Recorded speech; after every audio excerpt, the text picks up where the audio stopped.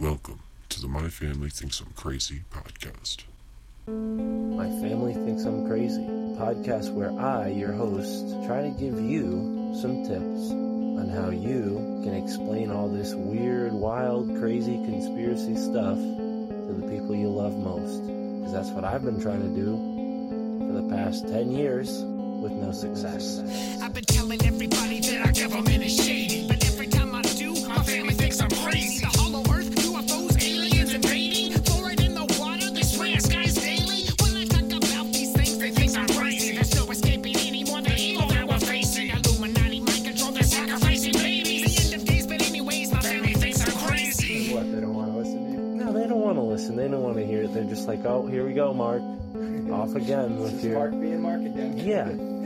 So, that's the thing about podcasts is when you're on the air, and it's like therapy, If I can't talk to my family about this stuff, I'll talk to you, Matt, and all our listeners. You'll just tell your whole podcast. Yeah. So who are we talking about today, Matt? They think that I'm crazy. They really think that I'm crazy. They really think that I'm crazy. My family thinks that I'm crazy. Welcome to the My Family Thinks I'm Crazy podcast. On tonight's podcast, we have Andreas Zertis. That's right, Andreas Zertis. He is the man from Tartary Nova. He has a new podcast coming out called Advanced Philosophy Memes Podcast. And then he had another podcast, Recent Tartarians. History Revised, the truth behind fake history. Deep dive into ancient Tartaria with Andreas Zertis and scholars from around the world as we explore the historical record for legends, myths, and lies and the truths behind them. That's right, Andreas Zertis, and he's on our Alt Media United platform, so you can go to altmediaunited.com and check out his awesome page there, and you'll find the links to all the great websites. I mean, the guy is brilliant. This conversation was a lot of fun. We talked about the Illuminati card game. We talked about Connecticut and all of the interesting things that he knows about Connecticut that I didn't know. We got into some things about Tartaria, obviously, a man named Tecumseh, the truth about the cherry tree story with George Washington. We talked about how Andreas was behind a program that eventually led to cannabis being grown in space. We asked him about flat earth and his thoughts on flat earth, which surprisingly, he's pretty open to it, but stick around for the whole episode. It's a good one. And if you subscribe to the Patreon, patreon.com/MFTIC, you can get the video version of the show, which for this episode is particularly helpful because he showed us some really cool Illuminati card game cards that he had. So check it out. Please go to the website. You can find all the links there. It's at www.myfamilythinksimcrazy.com. There's no apostrophe in the word I'm because you can't use an apostrophe in a URL. So myfamilythinksimcrazy.com, and you can find our Patreon. You can find our PayPal donation button. You can find a blog post with each episode where I go into some details, some research, some sources, cite those sources that were mentioned so you can follow up. But yeah, this is a great conversation with Andreas Zertis. Please enjoy the show. BLM as in Bureau of Land Management. And this is where I started to figure out where some of the meme magic was going.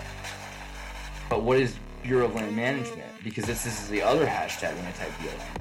So look into Bureau of Land Management. You start to find out Bureau of Land Management is that agency that runs Burning Man in the Senate. It owns the land underneath it.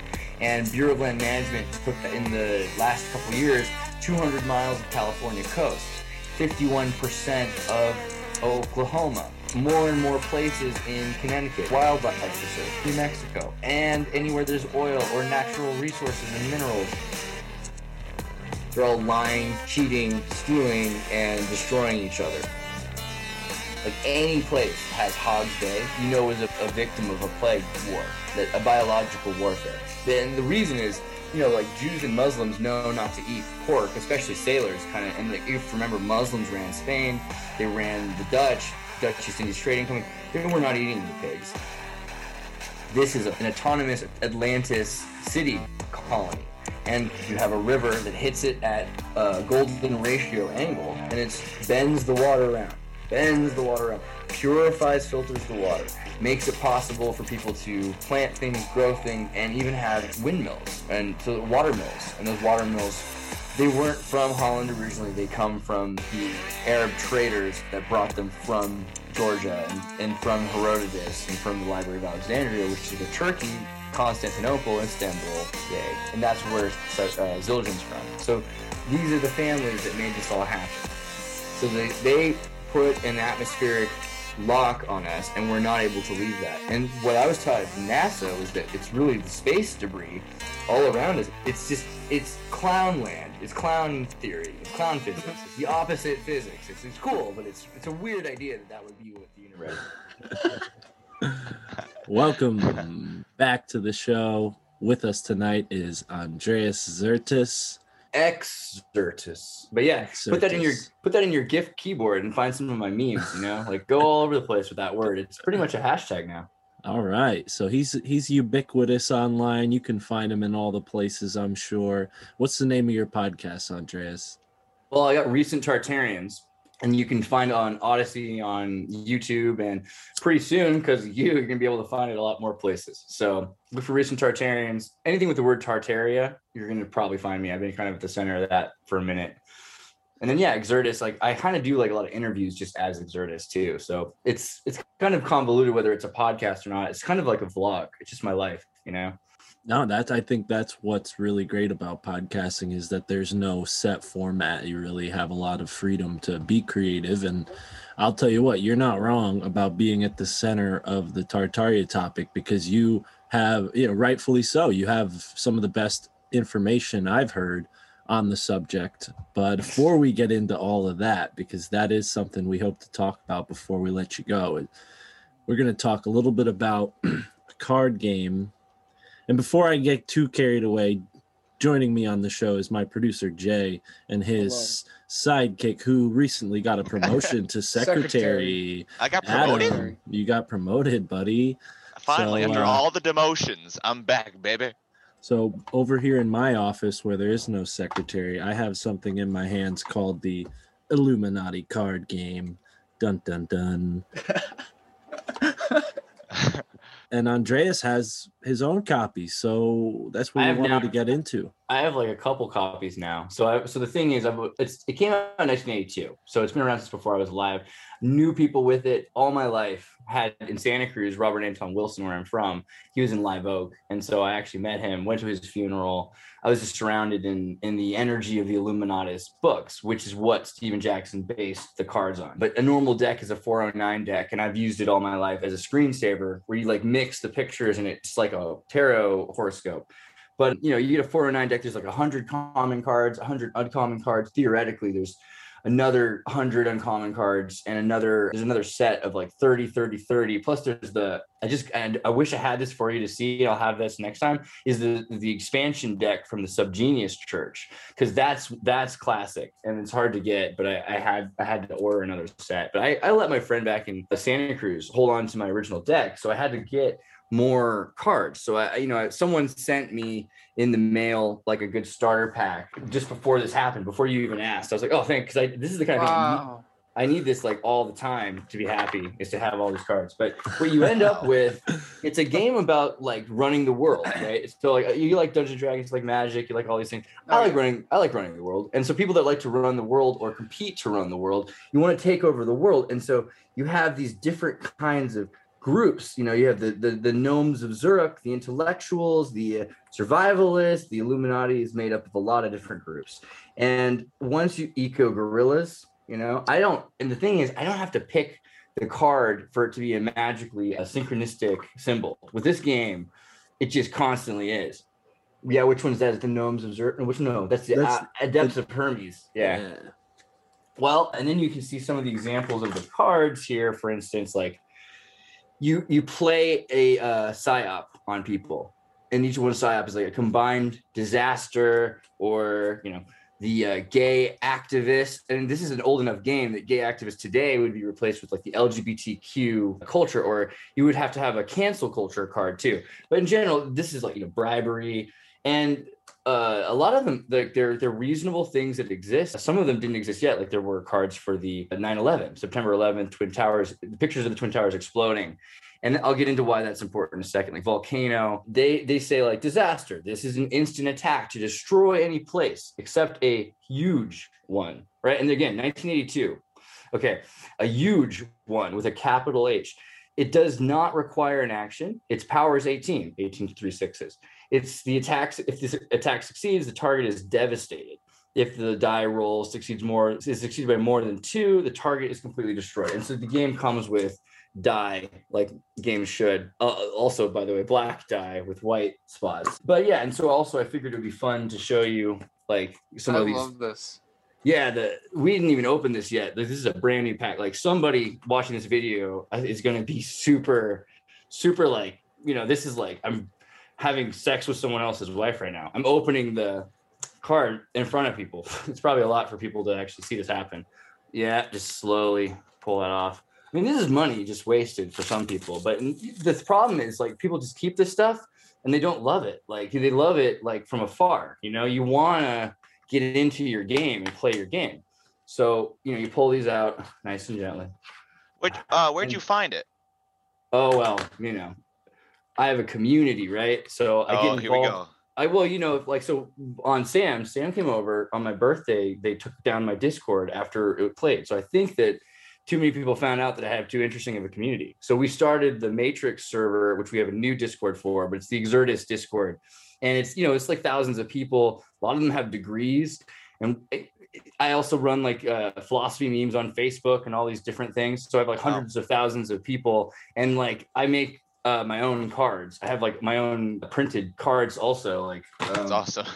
And I just started doing laser cut ones, right? So here's the Sam card. It's going to have values. These are the templates. Awesome. These are the templates for what we work on. So this is cool. Wilhelm Reich laser cut. Where was the one me and Alex Jones, like just the good stuff. Teilhard Chardin. Who's that? Jesuit priest you never heard of? Better look into him if he's a card, right? So you start to figure out like you can make your own cards, you can make your own expansion decks. That's why I was mentioning. Well, I will say there are blank cards in the there's 20 in the deck here. If you have a full if you have a nice deck, it's like 469 cards because the 409 cards also include several sets of the German couple specials, and then there's also the 20 blanks. Yeah. And so the 20 blanks are designed for you to make yourself. But theoretically, 20 blanks, you could buy more blanks and you could keep making blanks.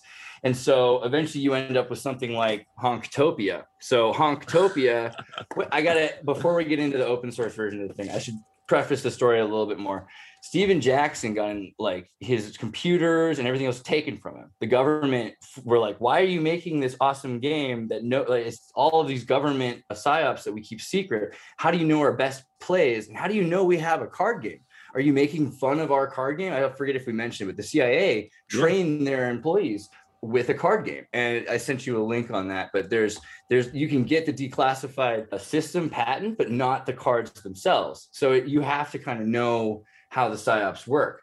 But so what ended up happening was they took his computers away and he ended up suing the government because he had no information. He's like Tom Clancy, and they ended up losing, and they couldn't prove that he had anything from them. So they ended up giving him tons of money back. So Steven Jackson's doing pretty good, but he had to hide out, and you notice that like the game didn't get reprinted ever. And haven't been new decks since I think the Subgenius deck in Wow. They did do an Illuminati 2, and the cards are not as interesting. And it just came out in 2018 or 19. And it's just, or 20, maybe it was the 2020 deck, but it's just like, it has different kinds of art. It's not as good. And so simultaneously, a bunch of people on 4chan started putting together the Honktopia deck. And so Honktopia's got some problems. It's a little racy. It's a 4chan deck. There's going to be some cards in there that are a little, whatever. Dodgy place. As I say this, the card I pull up first is Baphomet. So, it's not like I meant to. But you see, the next card right afterwards I'm pulling up is Glenn Maxwell, followed by Keck, okay? So this is, and there's a Kyle Rittenhouse card too. Okay, so there is every kind of 4chan moment in the new deck, but these are all the new psyops, and so they've been figured out and put together. Like Honktopia, you can find it on our GitHub, like because we have it open. It's open source, so you can. But if you want to get a real precious deck, you got to get in there. I think you can go on eBay now, but we're working on making them available. The guy who actually started putting this together, we want to set up maybe a slightly less racy deck, because like there's a couple cards here that probably not for everybody. Like those are the dungeon master cards, but like in general, like this is like, I mean, how many cards is that, right? Like it's a lot of cards. So there's think about all the psyops you can play, and generally like any card game, you saw there's like 18 points versus 11 points. And like, how do you, like this psyop over here is volcano, and they're like, oh my, like the volcano is the biggest psyop because you have to do the FEMA camps and things like that.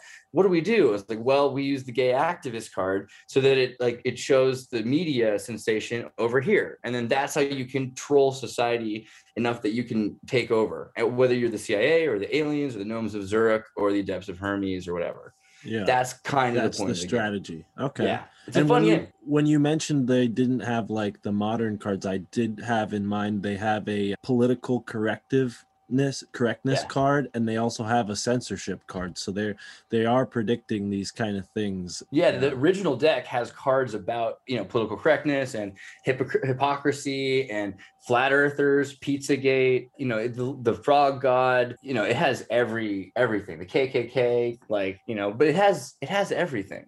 Yeah. But the new deck though, it is politically correct, so that's why we needed like Honktopia, because it's taking you, but you can play Honktopia by itself, which is kind of the nice thing, is it works by itself, but it also works as a bonus deck directly in Illuminati. So you call it INWO, Illuminati New World Order. INWO is the the shorthand for that. Yeah, but it's a great game. It's a divination tool. That's absolutely what it was. So maybe we can come back a little further. I will just show that, as you say, NWO, backwards it says Omni, which is really cool. Wow, I hadn't even thought about that. That's awesome. This is the box from the version I have, a little beat up, but yeah, that's the one you want though, because that box has it has like the 409. That's like the full deck. So a lot of time people were getting just some of the cards. And it's now kind of rare. I feel bad even mentioning it, because now people are going to rush out and want to spend like a computer's or a car's sum of money to get some of these, because they're going to become more and more rare. But like, again, that's why we're making like alternatives that work the same way. And like, you can get most of these things on the internet. I hope pretty soon that they on wish.com incentivize Steven Jackson to start making his cards again. Because if you notice the Magic cards, you can get a $30 pack of them all from China. So someone's going to have to step up the recreation of these. Yeah. Wow. That's so interesting. But maybe we can go back a little further, because Robert Anton Wilson is someone who I first encountered through his books. Prometheus Rising is a great book. I love that book. There's another book called Undoing Yourself, which really, really took me on a different direction and showed me a lot of new ways of thinking about life. It was a really... You must unlearn what you have learned. Yeah, exactly. Absolutely. And, Robert Anton Wilson, some might say he's a little sketchy, right? Was there some ties to anything nefarious with Robert Anton Wilson? What do you think? Well, I love the guy, so I have the biggest bias. You're biased. I went to his funeral. Let's get right into it. Tell us about Robert Anton Wilson. Let's start with, like, in terms of answering your question, to know stuff, one must be near to see things, right? Sometimes. So, I mean, yeah, like, and if you grew up where I grew up, like, so people don't think about it the same way, because someplace else you're like, I wonder if Bohemian Grove is real. You don't do that in the town of Bohemian Grove. Like, you just California, it's there. It's just like the golf club on the East Coast or something. But we have these elite occultists that are interested in magic, and the mafia and the cocaine and the CIA, that's just what's happening in the peripheral of your life. So yeah, he saw a lot of stuff, but let's go a little bit more like, how did he get into the Illuminati? Well, at some point, after a lot of things had already happened to him, he ended up as an editor for Playboy magazine. And he's like, look, let's just do a conspiracy theory section for the articles. I mean, when people say they read Playboy for the articles, they probably were talking about Robert Anton Wilson. And so he would be like, okay, send in your craziest conspiracy. And so imagine the audience he had. It was equivalent to the podcast audiences of today, the weird counterculture and like the gentleman, but like, you know, it's a Playboy. So people were sending every conspiracy they ever had. Things like the name Ford used to be Fnord, right? And things like little bits of things like the Mandela effect thing, like the original versions of all of these things, not maybe the first version, but it was where it was all brought together into a trilogy. And he's like, look, these are the conspiracy theories that we've heard about Atlantis and this and that. And it's all, you know, some of these might be true. Most of them probably aren't. Don't get me killed in a car accident. And so he survived. And so he put out like a lot of truth in front of a lot of people, and he continued to do that. But at first he was too humble to call himself like a great person over that. But he, you know, eventually I think he realized like you have to unlearn who you are, and then you have to become a philosopher, a lover of wisdom, and you have, you know, like a friend to wisdom. You have to try to do your best to put out that energy to make the world a better place. And so, you know, as far as I can tell, like coming from a town where, you know, Anton LaVey from the Church of Satan lived and retired and died too, like you got to pick your people. I think Robert Anton Wilson was a pretty good one, like pretty of the whole town, like he's one of the better people. But yeah, like the people he was around are also really great people. That's another thing, like the Discordians and the Subgenius Church and the Unarius cult, like all of these kinds of interesting things, like believing in aliens or believing in Slack or reclaiming spirituality to be a more main, like, you know, like Bob Dobbs is this God saint character to the Subgenius Church. Well, Bob is Robert Anton Wilson to some people, like pretty much that's where a lot of Bob comes from. And he went by Bob, you know, and or Ra. But like, I mean, the one thing also that happened recently was I've been making a lot of videos, and a guy found out that I knew about him, and it was this guy, Joe Trapishin. And I have a video on my channel, Joe Tripp, and he's interviewed, he's old, you know, he's like 60. So he knew Bob. He made Muppets episodes. He wrote a song about alien abductions with Jeff Buckley.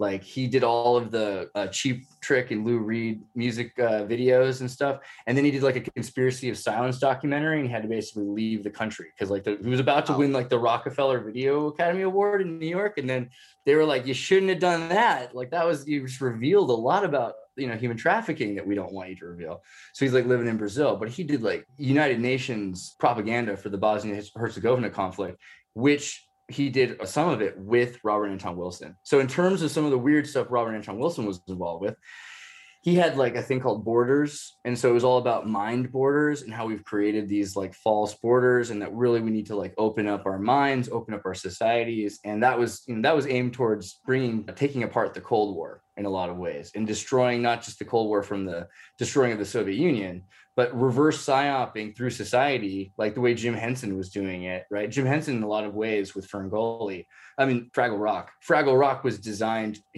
Originally, he said, in order to stop the Cold War and to cause world peace by raising another generation that will eventually they'll be immune to war propaganda. So, I mean, these are the intentions of these kinds of meme magic people. And that's exactly what Robert Anton Wilson was. So I think he's a good guy, but definitely was involved with some interesting stuff. Not going to lie. Now, what you said right there, definitely now the connection to 4chan should be much more clear for a lot of people, because when we're talking about meme magic, we're not talking about something that was solely born on the internet. We're talking about something that's as old as time. It's just been, you know, understood by different people and portrayed in different ways, you know. And I think Robert Anton Wilson and this group of the Church of the Subgenius and all these other related groups at this time, they were suppressed and they were putting this information out in the underground.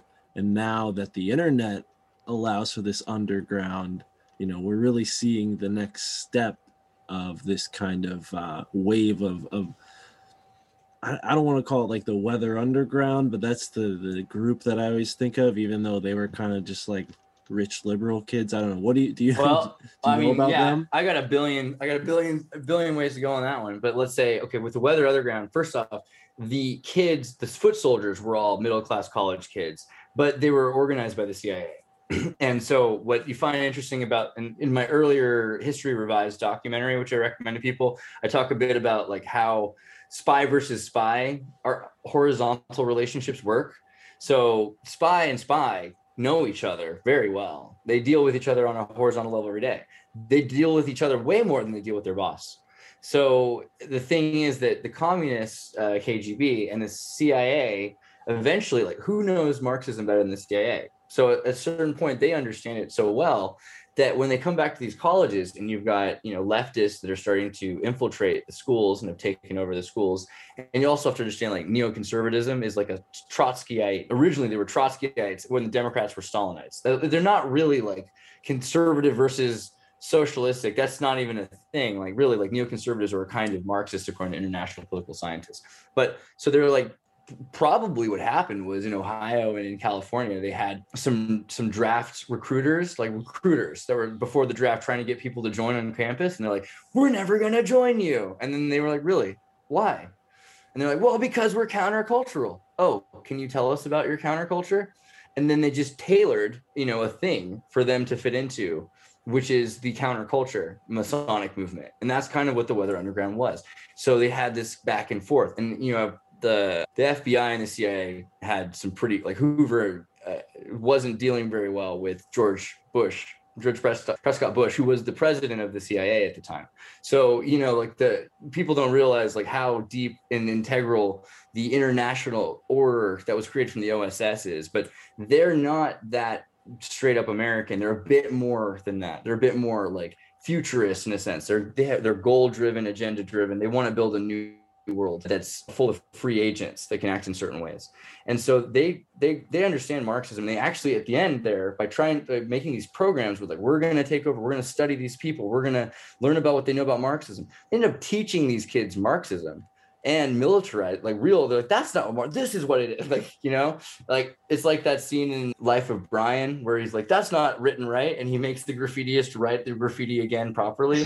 Like, so they were like, the things that we did to provoke them to doing things for us, to create tiger sock puppet kind of states and things that would scare people. That's the Weather Underground was definitely exploited for that. But the word itself, like, it doesn't take a weatherman to know which way the wind is blowing, is what the original story is supposed to be. And those kids, the middle class kids, didn't know what they were getting into. But when you look now into how some of those kids are, the story with the escaping Canada because someone ran the census board, who gave the numbers to Obama, like for the social security numbers, so that they could have false social security numbers from old people. Like, there's a lot there with the government working to internationally create spies out of American college kids, and that was what the Weather Underground was for. Yeah. Wow. And the reason I'm so glad you were able to elaborate on that, and maybe the reason why I stumbled and said that word in the first place, it didn't really make sense, but it does now, because what we see is, like, the Robert Anton Wilson counterculture stream. Then you have this very clearly manipulated counterculture. And I think as we're moving forward into this digital space, the manipulation of the counterculture is taking on a whole nother level. So considering that we're talking about 4chan, we're talking about this meme magic, what are your thoughts on QAnon? Now it's called Blue Anon, and what do you think, like, is there, well, yeah, I don't, in a weird way, that sums it up, doesn't it? I mean, so yeah. That's literally what I've been saying for the last few years, is that QAnon has become Blue Anon. It's like there's something that, like, because at first we're talking about real things, and those things start to get memed, and there's, like, I just went to Comet Pizza Ping Pong like a couple of weeks ago just to check the place out, because now I'm on the coast and I wanted to see, like, what's going on. And it's still running, and they have people in the back, and there's, like, a weird van behind the place. I'm not saying I know anything beyond what we can find out from, like, data trafficking, but there's definitely been businesses on the West Coast that were having human trafficking, and they were using child pornography in their servers. You'd have a website, and like I do tech. I can be like looking into a website and see the bandwidth that they're trafficking. So yeah, there's definitely something about like Tavistock mind control, and that's the idea that the British Tavistock Institute made the Beatles in order to pacify people and getting people on acid. I don't know if you read LSD, Acid Dreams, which you can get from Arrowwood for free. It's a great book on basically the Soviet Union had their own acid, and then they realized what was going on. So they quarantined part of Czechoslovakia, and they gave them a week to get them out of the country, because there's some of these were people's families, but they're like, yeah, you're never allowed to be here again. Like when the tanks come up, and people were burning themselves in the streets in the 60s in Czech Republic. I mean, straight up. Because the Soviet Union was ending acid and they'd given people this Soviet acid of tiny hammers and sickles. So, the mind control and meme magic, let's say like the word meme gets its credit from, what's his name? The atheist, Richard Dawkins. Is that right? Well, I thought is that who did the memetics and genetics? So he gets the credit for the word because he's saying genetics also have learned traits. But when you think about it, it's a much older concept. And so that's another reason I was thinking about Teilhard Chardin, because Alan Watts, right?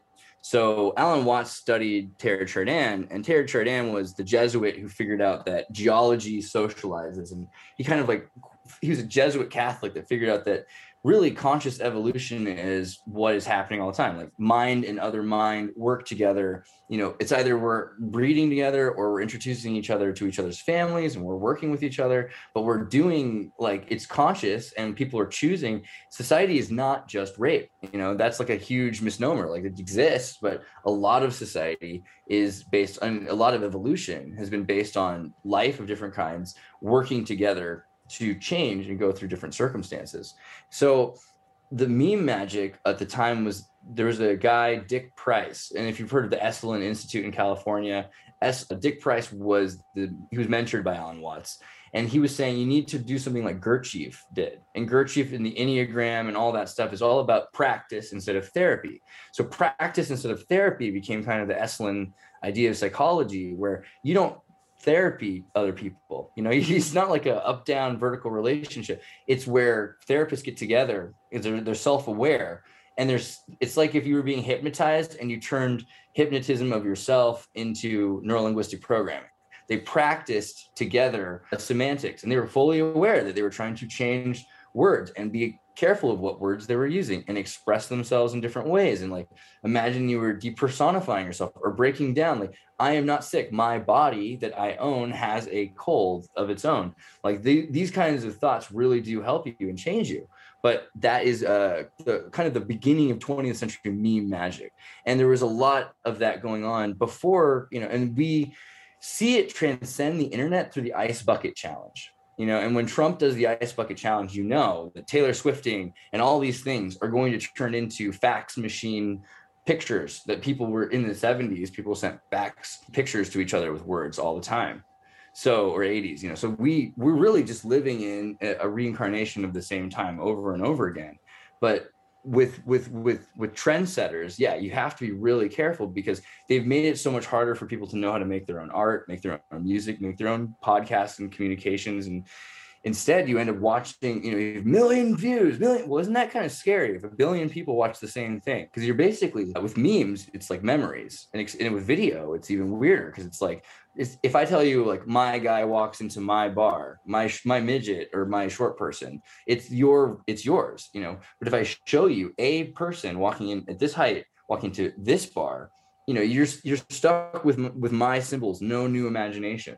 And so it's really dangerous, because we're stacking experiences on people, and we're making people across the board, which literally are basically, if you don't have a life because you didn't get to go outside during COVID, and imagine, like, all you have are the same videos you've seen, wow, with laugh tracks or not, like, you're going to be pretty similar to other people. That's the scariest part of meme magic. Yeah, no, I 100% see that in my own life. There was a part of, a time in my life where I was watching TV and I had this realization, like, what am I doing? I'm wasting time. And I really am so grateful that something pushed me into listening to podcasts, because the audio format allows for that imagination to take place. And I think I've learned so much. I mean, the first thing I actually listened to, I hate to give Spotify credit, but they have the Joseph Campbell lecture archives all on Spotify. So when I first downloaded Spotify back in like 2015 or 14, I like just went through that whole archive and really fell in love with like listening to something. And it's been completely pivotal to my understanding and the growth of my, knowledge. And, knowledge isn't good for much unless you do something with it. Right. So Word. I think that's exactly where the meme magic comes in, is like they have the knowledge of this, the physics of this. So now they're using it for their agenda. They don't care if we learn it. They actually don't want us to learn about it, because then we can't contribute to the spell. We can't contribute to the ritual. And I think what you saw with 4chan is people taking this back, people saying, no, we're going to make some potent symbols that are going to actually change culture. And Robert All Anton while Wilson. No, go ahead. Sorry, go ahead. Well, I was saying with fortune telling, with 4chan telling, all of the 4chaning has all the fortune tellers have.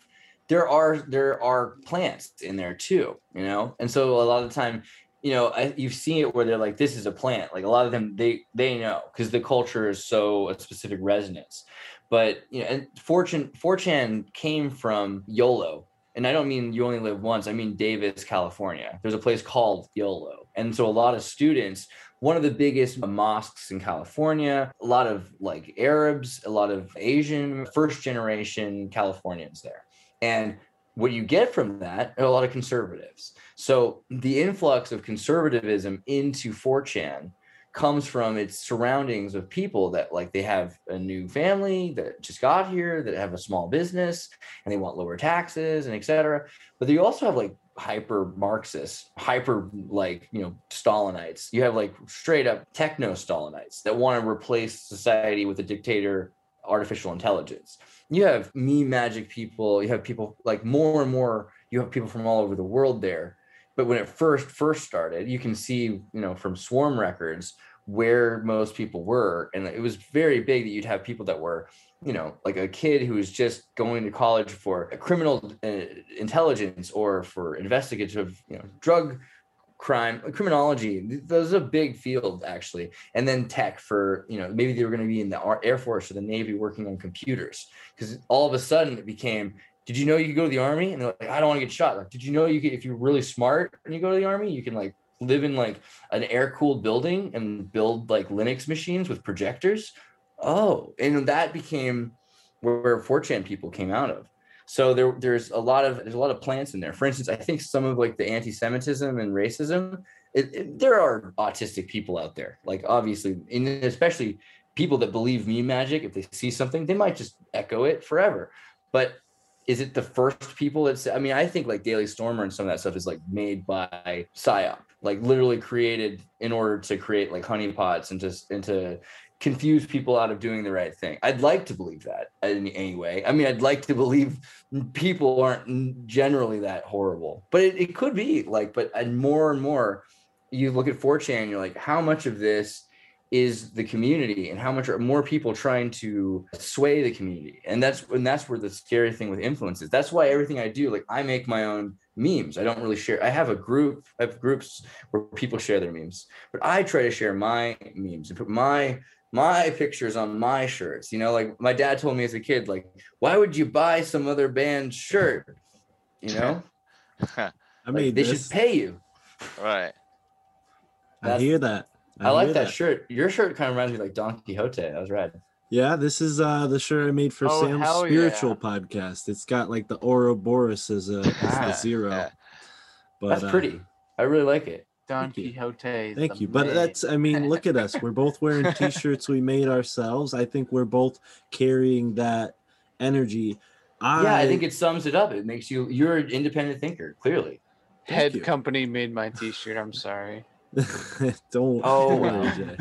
Don't worry, Jay.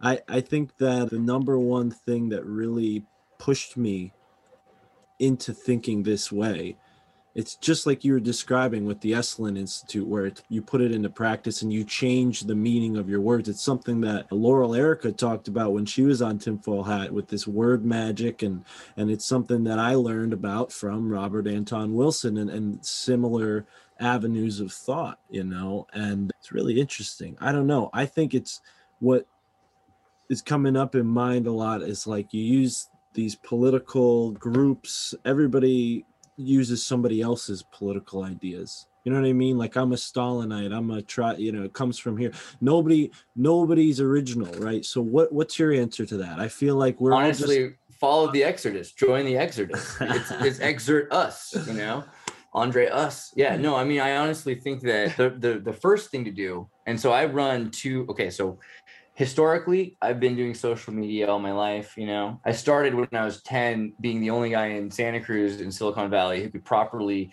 remove scratches from records and vinyls. So I would record and digitize this stuff. And so I was working for companies, and I had to get my parents to sign off at 11 to do stuff like that. So I've always been a tech rat. But like, as you start to build your own community, they would pay me to be fake people for reviews on Yelp and things like that. So I'd have to create these people like Pamela or Patricia. And she's a Latino American, 4th generation who lives in this other town and has this kind of job. And this is Steve, and he's, Black, or she's, you have to they have all of these questions like a Mad Lib. And you just fill them in and you make them as diverse as possible. As many different kinds of people as possible. And I mean, in every way, whether they're Mormon, whether they're vegetarian, just as you want to hit all of the demographics. So you can be like, oh, I'm in your group. I'm in your group. I'm in all the groups.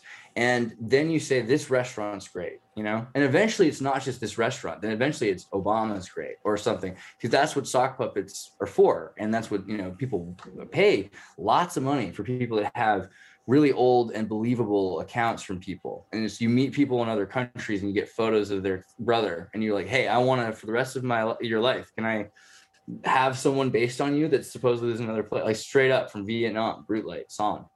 I mean, so you start to create that. I'm at a point now where I remember when 2016 happened, I was like the biggest mod for a very alt-right group that had evolved, a very alt-left group, the United Democrat Party, the neoliberals, the eco-fascists, they weren't called that, but they were like essentially like these environmentalists that were like against humans. And, I was like, it's just so crazy because like these are all these really different groups that hate each other.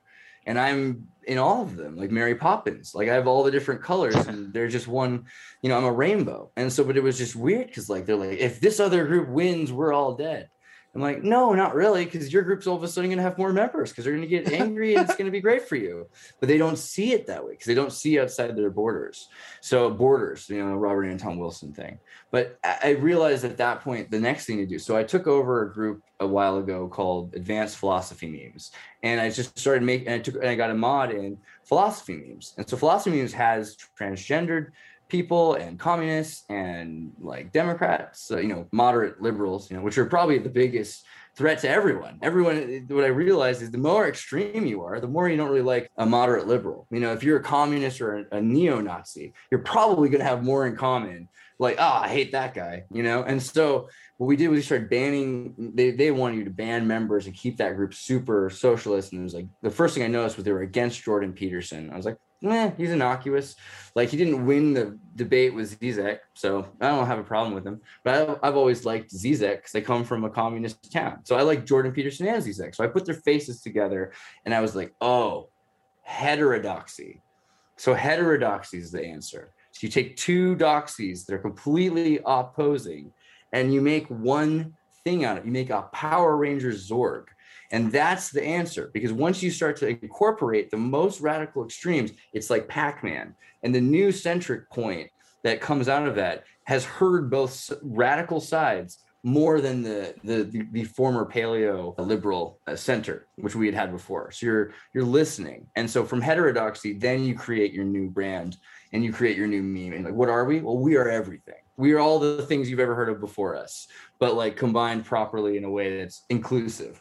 And that's why I think, like Exertus is supposed to be that. That's kind of what I've always wanted to do. And the same thing with Tartaria, like for me, Tartaria, a lot of it's also a lens of looking at history, because we're like not always the apex thing. And in history, we're like, oh, wow, actually, there's been a bunch of things that have happened simultaneously, and there's been this cool thing here and cool thing there. So Tartaria is also just philosophically a new lens of history. So, by giving people these new words and these new ways to look at all these old things, then they can kind of be liberated, because you're saying, I hear you, I heard what you've been through, but there's another aspect to it. And like, we can make that positive and we can make that beautiful. And yeah, I think that's the thing in general, is just like trying to put your resonance when you're in a good place, like to a symbol for people. Absolutely. That's crazy. Yeah. That was a mouthful. I'm sorry. No, it's No, okay. I'm just wondering love how it we too. can. I'm wondering how we can turn this back to a question about getting into Tartaria, because I know that Jay and Adam probably have like a very minimal idea of Yes. what Tartaria is. I have probably a more advanced idea, and I'm sure you are just a giant that we're on the shoulders of here. As far as I wrestle with how much is untrue or true every day. That's the point. Well, that's the thing. Like, it is such a mixed bag of who knows what, because it seems so new. But when you understand, like, no, Anatoly Fomenko was a real guy. He was doing a lot of interesting work. And that's where the majority of the information on Tartaria seems to come from when I've heard about it. But when I heard you on Tinfoil Hat, it really helps.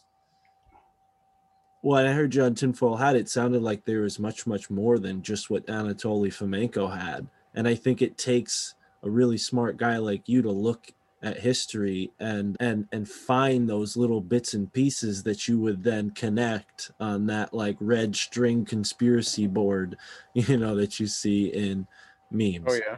But That's kind of the thing, I think. So Fomenko gets a lot of credit because he does kind of the same thing that we're trying to do, which was to get the dates and the places and start to make a line of what they are and find other dates and places and try to make sure that they all connect properly. And so that's why, like, I'll print out cards and I'll set things up, and like you'll find weird things. Like, for instance, the Constitution of Spain, 1812, is La Pepa, which I love that. It feels like it goes in the Pepe deck.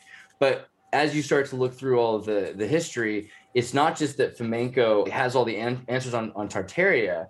It's that he's aware that the calendar has been lied about. And so once you can break open the calendar, that's the Tartaria lens I meant earlier. Like, you start thinking, oh, wait, everything's a lie? Like every single thing?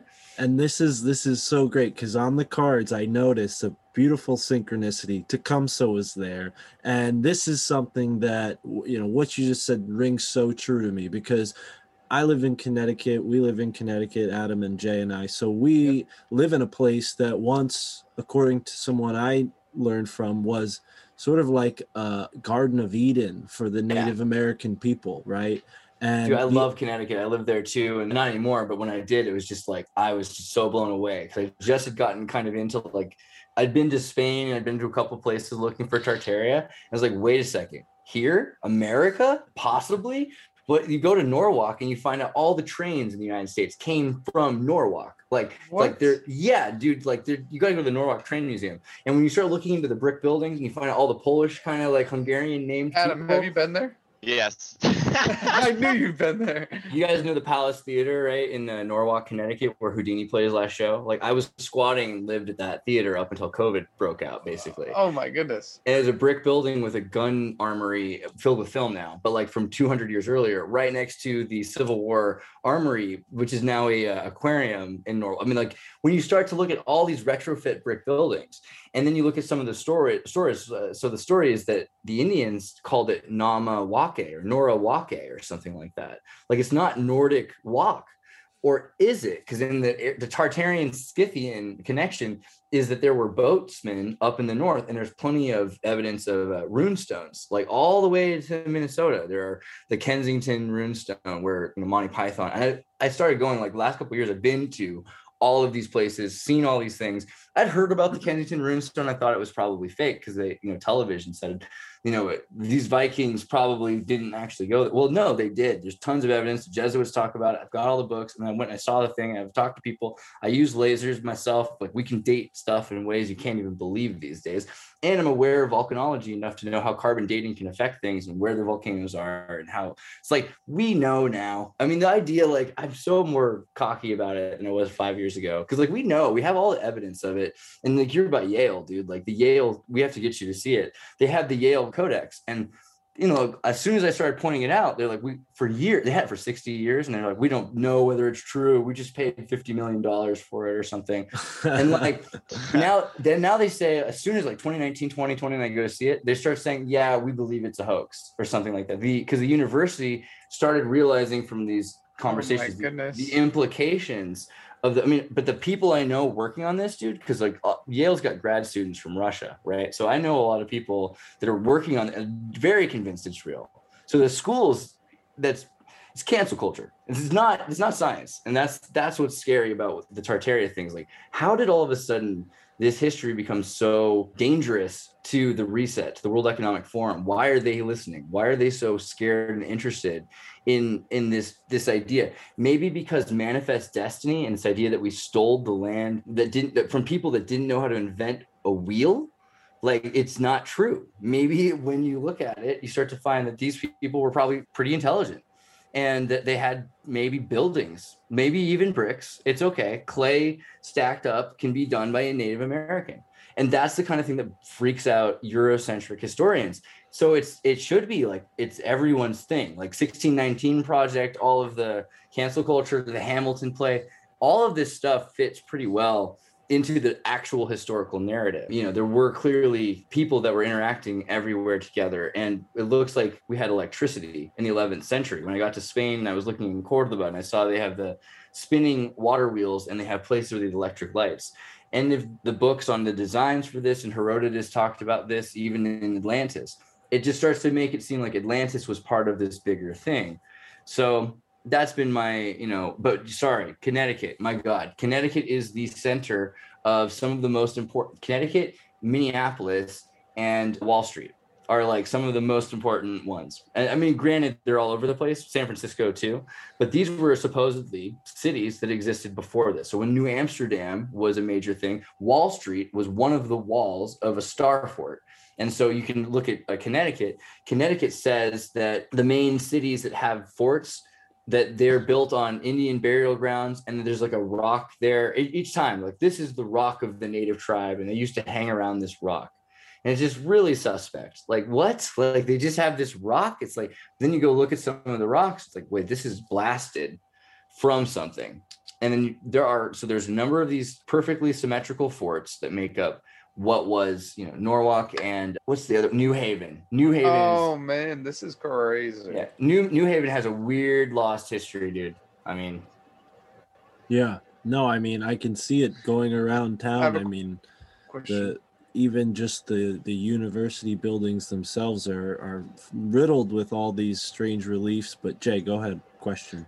Is it just like a theory that the history of the Native Americans is covered up, or does it go like deeper than that? Well, it's everything's covered up is the idea. So basically the hidden hand in Freemasonry, like if you read Morals and Dogma, so that was the other reason that I ended up at the center of Tartaria. Because like my grandfather was 32nd degree and he didn't quite go to the top. And like, they really courted me. They really wanted me to be a Freemason. I'm just so open source Linux guy. I just couldn't do it.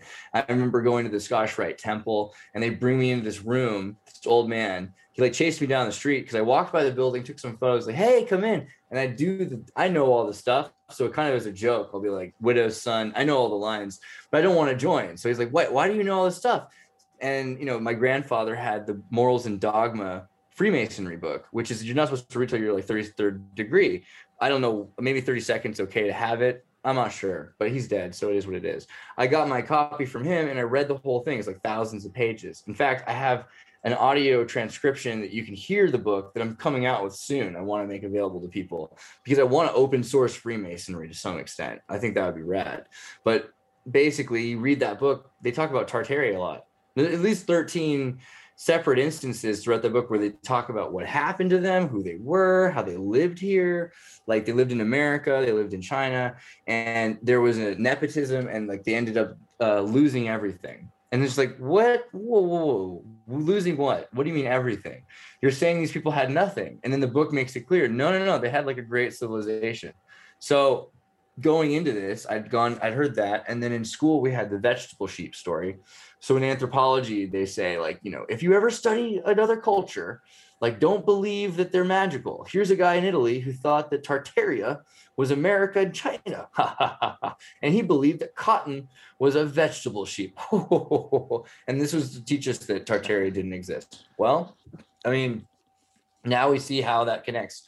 There was there like Etruscans, Etruscans are the former Romans. The Romans raped Tarpeia, the raping of Tarpeia. You could look at the sacking of Sabine or the raping of Tarpeia. And then so the Etruscans, when the Greek Hellenistic Empire was in Lorca or Heliorchus, which was a sun-worshipping city of South Spain, they took over the Thracian Empire. The Thracians are the Taratians. And Barcelona is actually is Barcelona. Like when you start to get to these places and find out the truth about these places, Transylvania, there are like straight up Tar is in all of these places in the original versions of the names. And it's been essentially removed all throughout Europe. And, you know, like it's not hard to find, nor is it difficult to notice that there was no Italy before 200 years ago. It wasn't called Italy. You know, just the map was different. The places were different. There was no Germany. These names are new names for everything. Friesland disappeared. There was an island called Friesland. It might be where Wales or somewhere. We now know in Holland, which was run by the Spanish, which were run by the Muslim the Cordoba Empire, that they have an entire group of people that don't speak Dutch. They speak Frieslander. Up in the Northeast, their own broken off area. So, I mean, you start to find all the traces and records of these things. And it's like, well, what was real? And then you go and, well, how do we find out? Well, the Catholic Church said they went to these places and they built these amazing things that look just like Rome, the place that was stolen.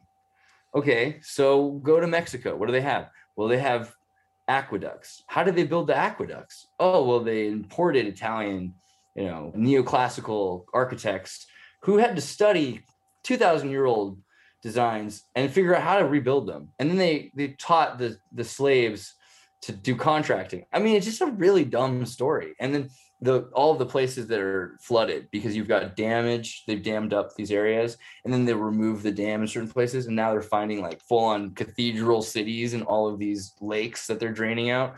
Like they full-on removed whole cities by just flooding them.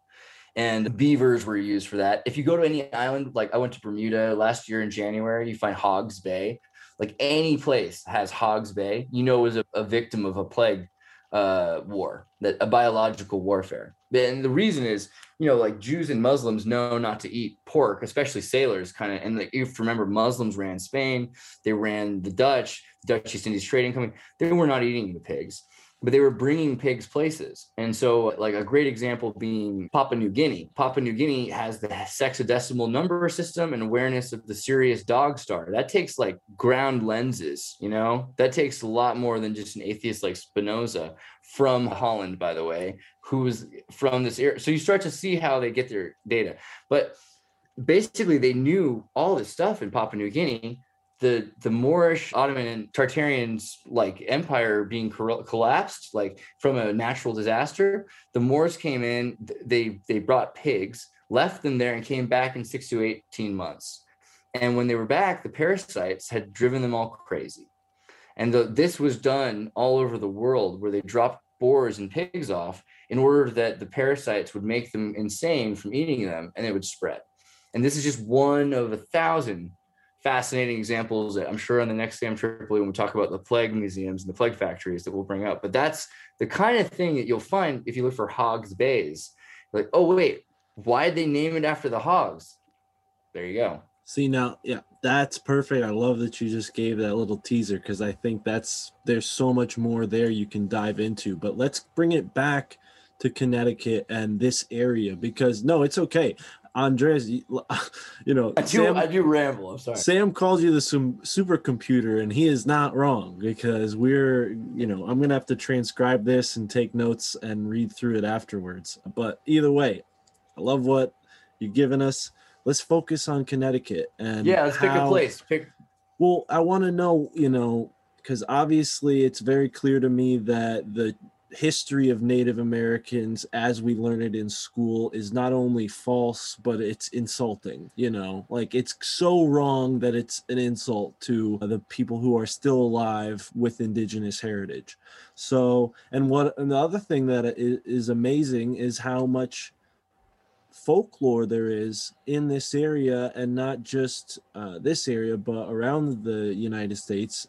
And some of that folklore includes stuff about giants, it includes stuff about red-haired men, it includes, so when we're talking Tartaria, are we also talking about giants, or are we talking about human beings? Because I think that might be a point of confusion, because there's a lot of people who go around and look at the mounds and all of the great mound structures and say giants were here. But now, would you say that does that fit into the Tartarian main? So I try to do things as, like, I don't want to say like modestly as possible, but I imagined that there was a point. Okay, what I knew before Tartaria from anthropology is that before the Neolithic period, humans lived a decade longer. So that means, you know, if you think about it, and they were about 1.5 feet taller.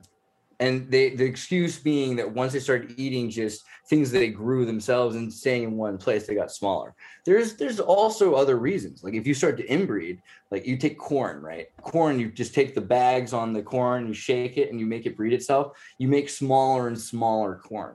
But once you take two tiny, fully inbred corns from two different lines and you cross them and you hybridize them, you get the biggest corn you've ever seen. So there are giants that actually emerge. But the idea of some of the older Lemurian being the Mu, like, so the land of Lemuria is before Atlantis, there's supposed to be giants that are, you know, 20, like Madame Blavatsky, who's where, by the way, Darwin gets all of his science from his neighbor, John Edmonston, and all of his theory from Madame Blavatsky, like two ships in the night, you know. But Madame Blavatsky said that there were giants that had back molar teeth. And so there's a great thing with the Smithsonian that they disappeared all the giant skeletons that they found here, which had giant teeth. My thing isn't that Tartaria is the giants necessarily. I mean, you see really giant buildings, but I think that the Tartarians are the people after that, the people after the Lemurians, and have inherited in some cases actually.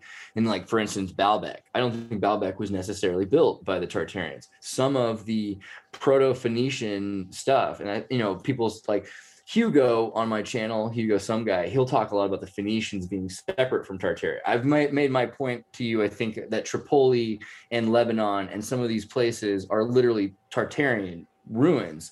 But you can see the difference in, like, that square architecture. So things that are more beautiful, more Tartarian. Things that are more square and giant, like, often are kind of industrial looking, that I think is actually from a giant civilization. We have some things from that, but I think most of the stuff was smashed. You see in America a lot of rebuilding, a lot of putting things back together, especially in the 1800s. You know, you have these totally collapsed buildings. Minnesota had this thing that was the flour mill explosion, supposedly.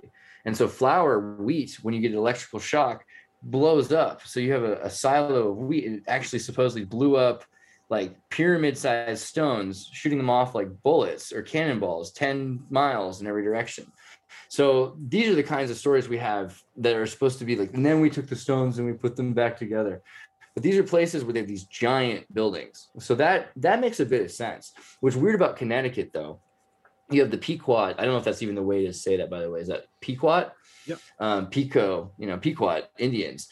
There's a lot of evidence that they were interacting with the Moorish Empire before Columbus, And so, like, before Columbus resailed this Spanish trade route that the Moors had established earlier, that the Moors had already established a trade route. So you have the Algonquins and the Pequot are probably black. And also you have Turks that are interacting. So this idea is that you have several different groups of families, and some of them are redheads because they're doing certain kinds of work. And the Dutch obviously have, which are the elongated skull people. That's There's supposed to be a 14th kind of hominid, which is the elongated skull people. You know what you're talking about in Peru and stuff. Have you heard that? Does that have to do with some? I know it's kind of like, yes, Peru, but is that similar to like Akhenaten, the Egyptian? Yeah, totally. And well, so the idea is that at some point, all of humanity was created at the same time in a caste system. And so there wasn't, that's another thing about Tartaria that makes sense to me, because it makes more sense to me that a bunch of different humans have, gene flow was taught to me in school. So I don't believe in humanity ended up this one way. I believe in humans are a bunch of ideas that sometimes work and don't. And then when they interact with each other, genes flow, and so you have Homo sapien, Heidelbergensis, Australopithecus, Homo floresiensis, which is the Hobbit people, Neanderthals, Denisovans. I could go on. There's a lot of different kinds of hominids. But the Capensis is the one that they're like, I don't know if that's real, but it probably is, because when I went to Peru and Bolivia, you see they have giant skull people. And again, they're always like, I think it's fake, but man, I tell you, I'm pretty convinced, and you start to find stuff in the Ecuadorian rainforest. I can't even tell you where it is yet, because for the last couple of years, they're keeping it secret, but northeast Ecuador, there's a place which is called the Forest of the Giants. So it's where they found a lot of, it's not that I don't want to, it's they're protecting wildlife and archaeology and things. This has happened to me about the Congo too. I'm pretty sure I know where Mekele Mbembe is, but we can't talk about it because people will go try to poach the last Argentinosaurus that's alive, or one of it's like the Loch Ness monster kind of thing. There are a few, but they're in really remote places, and that's kind of been the Bigfoot thing too. People are like, oh, don't look into alternative hominids. That sounds crazy. Well, it doesn't if you say it like that. But if you say Bigfoot, it sounds crazy. So you're not supposed to ever say Bigfoot. But the idea that in the last 1,000 years, there's been other kinds of hominids that have lasted up to this point, totally reasonable. And we start to look into our genome. We only really scan the exome. We ought to get our genome scanned, because then you start to see, oh, it's not all the same. Imagine that. Humans have gone back and forth, but there's still compatibility. Not all of the variances might work the same way, though, like exo drivers. And so, in terms of Connecticut, you see a huge link with the Hungarian, Bulgarian people. There's tons of them there. And the story that they just came there and that they were suffering is a little suspect. Especially what's the name of the cymbal company? Zildjian ended up in Connecticut. And so when you start looking into the connections between. They're in Connecticut? Yeah. I didn't even know that. It's a great story. The guy. Well, what about Sikorsky? Sikorsky, that's isn't that a ski? Isn't that Polish, right? That's definitely Tartarian. Probably Tartarian. But you look at the kinds of people that end up in Connecticut, and they're connected with specific cities in Europe that had they had a trading network going. And so I think I said on Sam's show, the idea of an endless summer, right? Which is that you've got a trade network that you have wine every day, because you can get it from one place in Chile to California, or vice versa, from Africa to Brazil and back and forth. And I think it's 60% of people of color in the Western Hemisphere speak Portuguese, because of the Portuguese slave trade, supposedly. But when you really look into it, they're just way out in the middle of nowhere. There's a lot more to it than just the insurance settlements. They actually had Jose Francia and all these people. There were a lot of very successful Moors. So, it's actually kind of an interesting thing. At one point, there was a Tartarian media frenzy, which was really bad for me. And it's gotten my channel blacklisted almost. It was a couple of years ago. Some dudes in Connecticut that were African-American said that they were the real Tartarians. And they went and they tried to take a Native American town that was run by a casino town somewhere. The Mohegan Sun. Is it Mohegan Sun? Is it? I think that's it. I distanced myself from the whole thing. I was like, what? Well, there's Mohegan and there's Foxwoods. Oh yeah. So Mohegan Sun is they're the big ones. I'm pretty sure that's the Pequot tribe that is or unless they're Mohican tribe. But. The Mohegans, yeah. What's weird is the Mohegan Pequot, they have a lot, they interacted with each other, and they same with the French, you trade women and food and things in these societies, and not in the way it sounds. It's more they have parties and they meet and you're like, oh great, my daughter, and you're, but also yeah, like in India you have arranged marriages and things, so they're definitely connected. But Tunxus, I think, was the other thing. The Tunxus are connected to the Tars, and basically though, I was like, how does this make, I'm always trying to figure out, how does something make sense? Like, how does this make sense? Like, what is going on right now? And so like their deal is that at some, like, BLM matters. And I mean I don't mean Black Lives Matter. I do believe they do, but I mean BLM as in Bureau of Land Management matters. And this is where I started to figure out where some of the meme magic was going. Because it's like, obviously, you know, all lives are, you know, important, but what is Bureau of Land Management? Because this is the other hashtag when I type BLM. So look into Bureau of Land Management more, and you start to find out Bureau of Land Management is the agency that runs Burning Man, in a sense. It owns the land underneath it. And Bureau of Land Management took, in the last couple of years, 200 miles of California coast and 51% of Oklahoma and more places in Connecticut, and wildlife reserves, and New Mexico, and anywhere there's oil or natural resources and minerals. And what was the Elizabeth Warren thing with the pipeline? Because Bureau of Land Management. So Bureau of Land Management says that a Native American tribe doesn't have to follow the Constitution. They can have a French-style Napoleonic emperor kind of tribarchy. And so that's what the Bureau of Land Management makes it possible for, beyond, you know, what we might have these rules that we say, like, you shouldn't have a casino, but no, a Native American tribe is not suspect to the rules of the United States. They're not ascribed to the rules of the United States because they're on BLM property. So BLM becomes very important in this idea of a new world reset society, because everything would be under this kind of tribarchy that the Bureau of Land Management is set up. So Bureau of Land Management does matter a lot. And so I get why they're freaking out, because they're like, wait, we're living here. We're probably descendant from people that existed thousands of years ago that lived here. It looks like it's possible.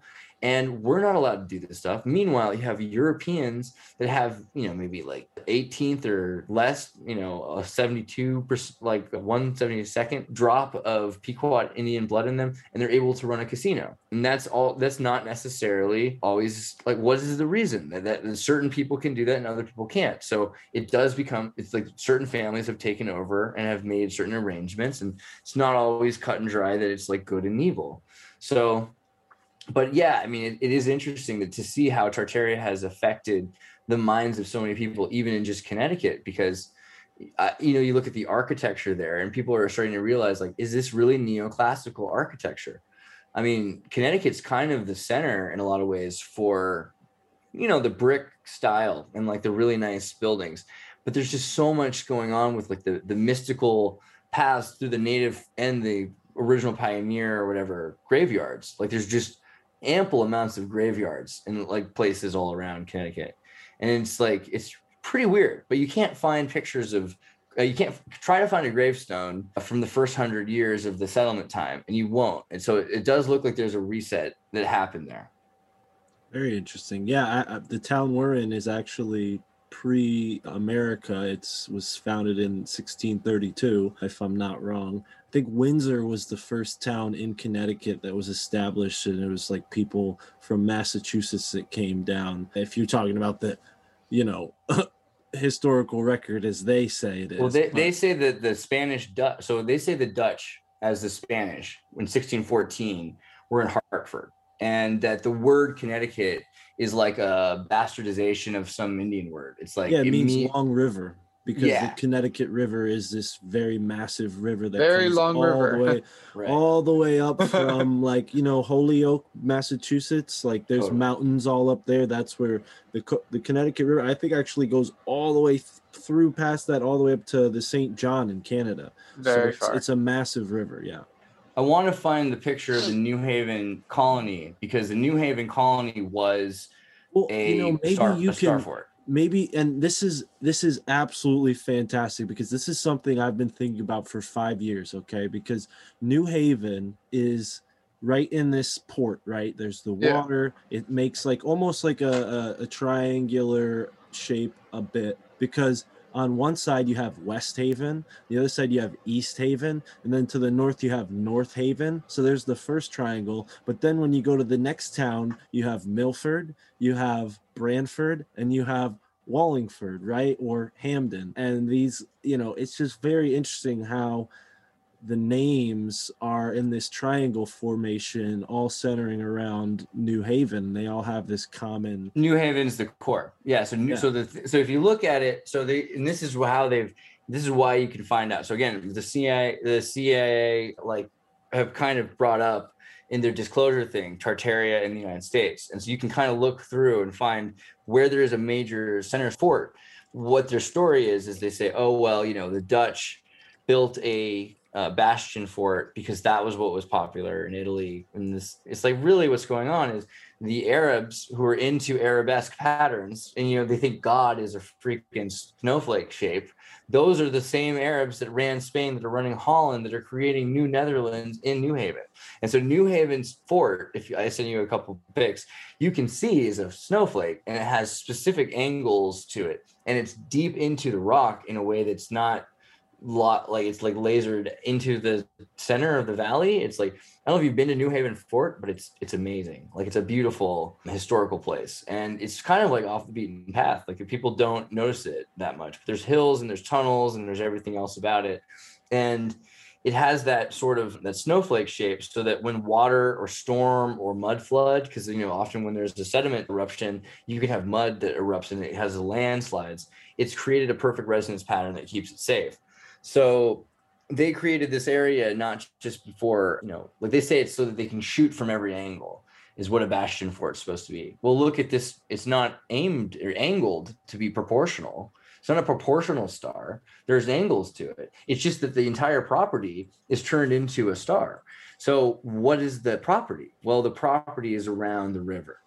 And so again, with the name Connecticut, it's like what it really comes down to being is this is an autonomous Atlantis like city colony, and you have a river that hits it at an angle of a golden ratio angle, and it bends the water around, purifies, filters the water, makes it possible for people to plant things, grow things, and even have windmills and so water mills. And those water mills, again, they weren't from Holland originally. They come from the Arab traders that brought them from Georgia and from Herodotus and from the Library of Alexandria, which is where Turkey, Constantinople, Istanbul today, and that's where Zildjian's from. So these are the families that made this all happen. These are the families that have designed this perfect. And so some of them are still the same people even as were around in the 16th, 18th century.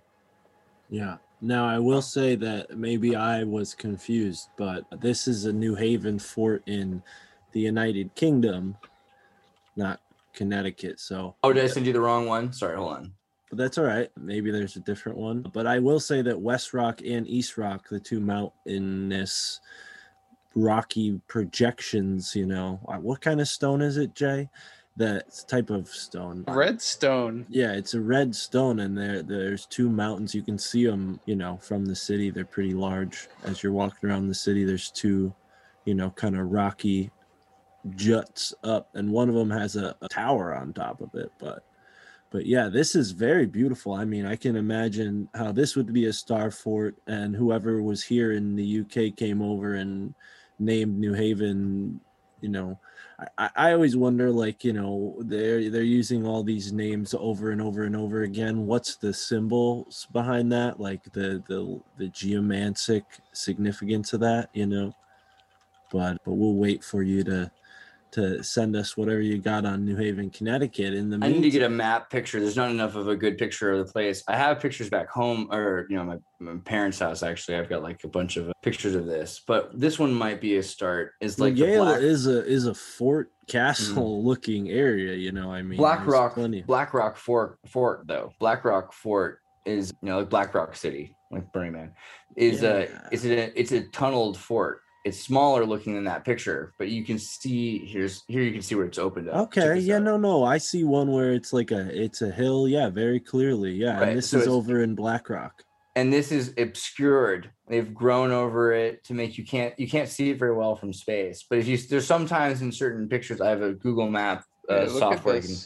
This is like over where they have that base, the National Yeah. Guard base. Right. Have we And been that's- here, Merc? No, because there's a National Guard base over there. We That's didn't that's hang the out thing. there. If you want to Uh, find a star fort that's still in service that you haven't found before, look for a base, because what happens is they just convert them and they keep using them. And so those star forts actually end up just being, here we go. Check this out. Let me find this. Look at this guy right here. This was probably built right on top of it. I mean, I don't know for sure. I have to look at this. This is Fort Saybrook. I have to look at where that is. Wow. But you start to find it had a lot of these really great forts, and a lot of the stuff that was built on wood was on top of something underneath it, and then the underneath fort was obscured a lot of the time because of weather patterns, because they were afraid of the, I mean, if you have like cold weather and you're in a place you've never been before, like the best thing to do is like insulate in a hill. So some of the it's like Star Wars, like the Hoth planet in Connecticut when it's cold, but it's also amazingly warm. 'cause you That's guys have true. that- but you have a great warmth from the Eastern Sea, like from Bermuda. You get these gushes of wind, so it's a good. So I mean, it's a perfect place to be. It's a It lucky was place. 70 degrees today. And I will say that there's a huge, I mean, it's one of the biggest estuaries in North America, Long Island Sound and all the associated estuaries. You know, it's just a really rich, diverse place. So naturally, you know, there's a large shellfish population that there's all these festivals now, the Oyster Festival and whatnot. But Do back you want to go to the Oyster Fest? Yes. So yes, that's the best. I actually saw a Blue Oyster Cult when I was a kid at the Oyster Oh Festival. wow. So I never even that's- put that together. That's the other thing. Growing up, I was like Connecticut, man, the music, like Pete and just like Polaris, and I mean it's just well, the best music. Toad's Place in New Haven is like famous for all of the stuff in yeah. the 60s. Like the Doors have that Blood in the Street or They what got is it? fired there. Blood in the Streets in the town of New Haven, right? That's Oh, in yeah. one of They got arrested in New Haven. I remember that was a big deal. exactly. But Connecticut's got the music scene. I mean, it's just so crazy. It's a weird place, you know? Yeah, absolutely. I mean, there's even more than just that. I mean, going back to the Native American stuff, I think, you know, it's very clear to me that, like I said previously, the history as we're told in school about Indigenous Americans is very false, you know. And I think what it was is they tried to give us all this idea that, like, oh, they were just, you know, uncultured, and we came along and we gave them all these better options. They were like subhuman, and we're superhuman, and they didn't have anything, and we gave them stuff yeah. with syphilis and the blankets, but we gave them stuff. Yeah, you know? exactly. And you know, Tecumseh, that's a figure from history that's very interesting, right? He plays into the Tartaria stuff, right? Am I wrong? Yeah, it's probably the most pivotal, because he's the guy who said 1812 was going to be when this comet came, the Black Sun, and then that's what people saw in the sky. It was this kind of like, if you remember the solar eclipse a few years ago, that was Yeah. a big deal. I went and saw that, like, and it was in, I think, I can't remember. I think it was in Idaho or Montana, but it was just you stood in the actual. You went to the Yeah. actual like band of. Because Yeah. we saw it from Connecticut about like 60%, I think, but No, yeah, I went 100% full. I went full blown. I was like, all right. My dad was like, "You want to do this?" I'm like, "Cool." So we just went out. It's like, you haven't done anything cool in a while. Yeah, all right. But like, man, it was crazy, because it was just this. It felt nuts. It was just like hot and then cold, just cold, and then the light was just this like thin black and white kind of polar. The colors drain, and you felt weird. It just felt freaking weird, but it was awesome. But it felt like magical in every way. And so that was what he said was going to happen. Only after that, the world was going to have a reset, you know? And so his deal was also that it wasn't going to be for just one day. Well, wouldn't you know it, like, kind of like in 1997, we had like a bunch of comments that you could see every night, but for them, it was like earthquakes and lit up skies, like fireworks, for 260 days from August until July, basically, or something to that effect. I mean, it was September maybe until July, but it was just all year round. And so through this period, people were like, what is happening? Are these meteors or are these volcanoes just like blasting into the sky? What's going on? And he's like, I told you so. But they'd set up this idea, earlier that we have a confederacy. And so that's what was most interesting with the Native Americans are the source for Jefferson and George Mason from George Mason University, and like George Washington. All these guys were Ben Franklin, especially really, really into the Confederacy, but like of the Native Americans, not this. They had slaves, Native Americans had slaves, but they had slaves in the same way that the Moors did, which gives you another example of that weird connection. Their version of slavery is that you can't just fire somebody. You have to take care of them when they get old, right? And that's an interesting difference. Also, you can't enslave their children. So that was another big thing with the Moors, is they'd set up that you couldn't just own people like property, but you were responsible for your workers. That seems pretty reasonable. But yeah, they were selling people, and they were like, okay, well, you work for me. Well, now you're going to work for him. And I think companies do that today. So it's not that different from the way the Confederate Indians had set up. They had 5 tribes. The Algonquins were pretty important to the general area. They were involved, like I said earlier, they involved in all of the different tribes and ways. The Cherokee had their own language that was very sophisticated and really was used to communicate like all over the place. Sequoyah supposedly invented the written language, but it looks like it existed perhaps earlier. And then you look at the Mormons were studying this, and they wanted to create a world called Deseret, and they had a new language called Deseret, which was supposedly based on the original Algonquin language with some Phoenician or Egyptian influences. It looks like Glagolithic, which is also weird, is the Slavic language that was really popular with Cyril in the 9th century. That Glagolic language, Glagolithic or Glagolitic, that looks pretty much very similar and acts in certain ways like Deseret and like Cherokee. So there's a lot of those weird connections. I forgot. What was the question we were trying to get at? No, I mean they're really. I'm just setting you up to lay out all that information. Yeah, Tecumseh. So Tecumseh Tell us more about him. He wanted. Well, he was a handsome man, and like there's they had him come to the American. I think he was in Connecticut often enough that he'd also gone to parts of Nova France like Colorado. So he'd seen a lot of America and what was happening in America. But his whole difference with the Native Americans were they were thinking we could work together. And at first he was kind of okay with that, but he's like, no, I've had these visions. We can't do that. We need to stop using their equipment. We need to stop doing all this stuff. And it ended up kind of like the Secrets of NIMH, where they were like, we need to like completely be our own rats without human interaction. That ended up, he told them that they went, this is the official story, and I don't know how true it is, but this is the official story. He sent his troops, lots of them, into battle with his brother, and he said that their bullets won't go through you because of our rituals. They're just gonna you're gonna turn into a ghost of smoke, and you're just gonna take them. And it didn't happen that way, and a lot of people died because they laid out a lot of bullets. And so it really was, I think it's in Minnesota, Twin Lakes, Minnesota. And so it was one of the biggest deaths counts for the whole Confederacy. And so they rejected him after that. But you look at the story of George Washington also in terms of what the Native Americans had, the cherry tree story. And so the flag, the Moorish flag is called the cherry tree. The Moorish flag is a red flag with a green pentagram, and which is from a vertical, a tree kind of looks like that. So that's why they call it that, I guess, the vertical down looking at the cherry tree. And so they say that George Washington chopped down the cherry tree. And so one of the things about Tecumseh is that he was supposed to put back up the cherry tree, and he was that, the Moorish flag analogy works. So if George Washington, and there's a lot of stories that George Washington was part black, that he married Mary, she had kids who died before they hit 20, and he never had kids with them, but he had slaves and wives of slaves, which he gave wealth to. So you do the math, he was creating a foundling culture. And at that point, they were against wills. The original America plan was that people communism, you would, at the end of your life, lose everything. And it would be redistributed. Someone could get, Alexander Hamilton was yeah, we should make it possible for people to make a lifetime of wealth and then lose it real quick. And then it goes back into society and just keep building it like grosser mercantilism. Well, that didn't really work out because obviously, but that was the plan, Yeah.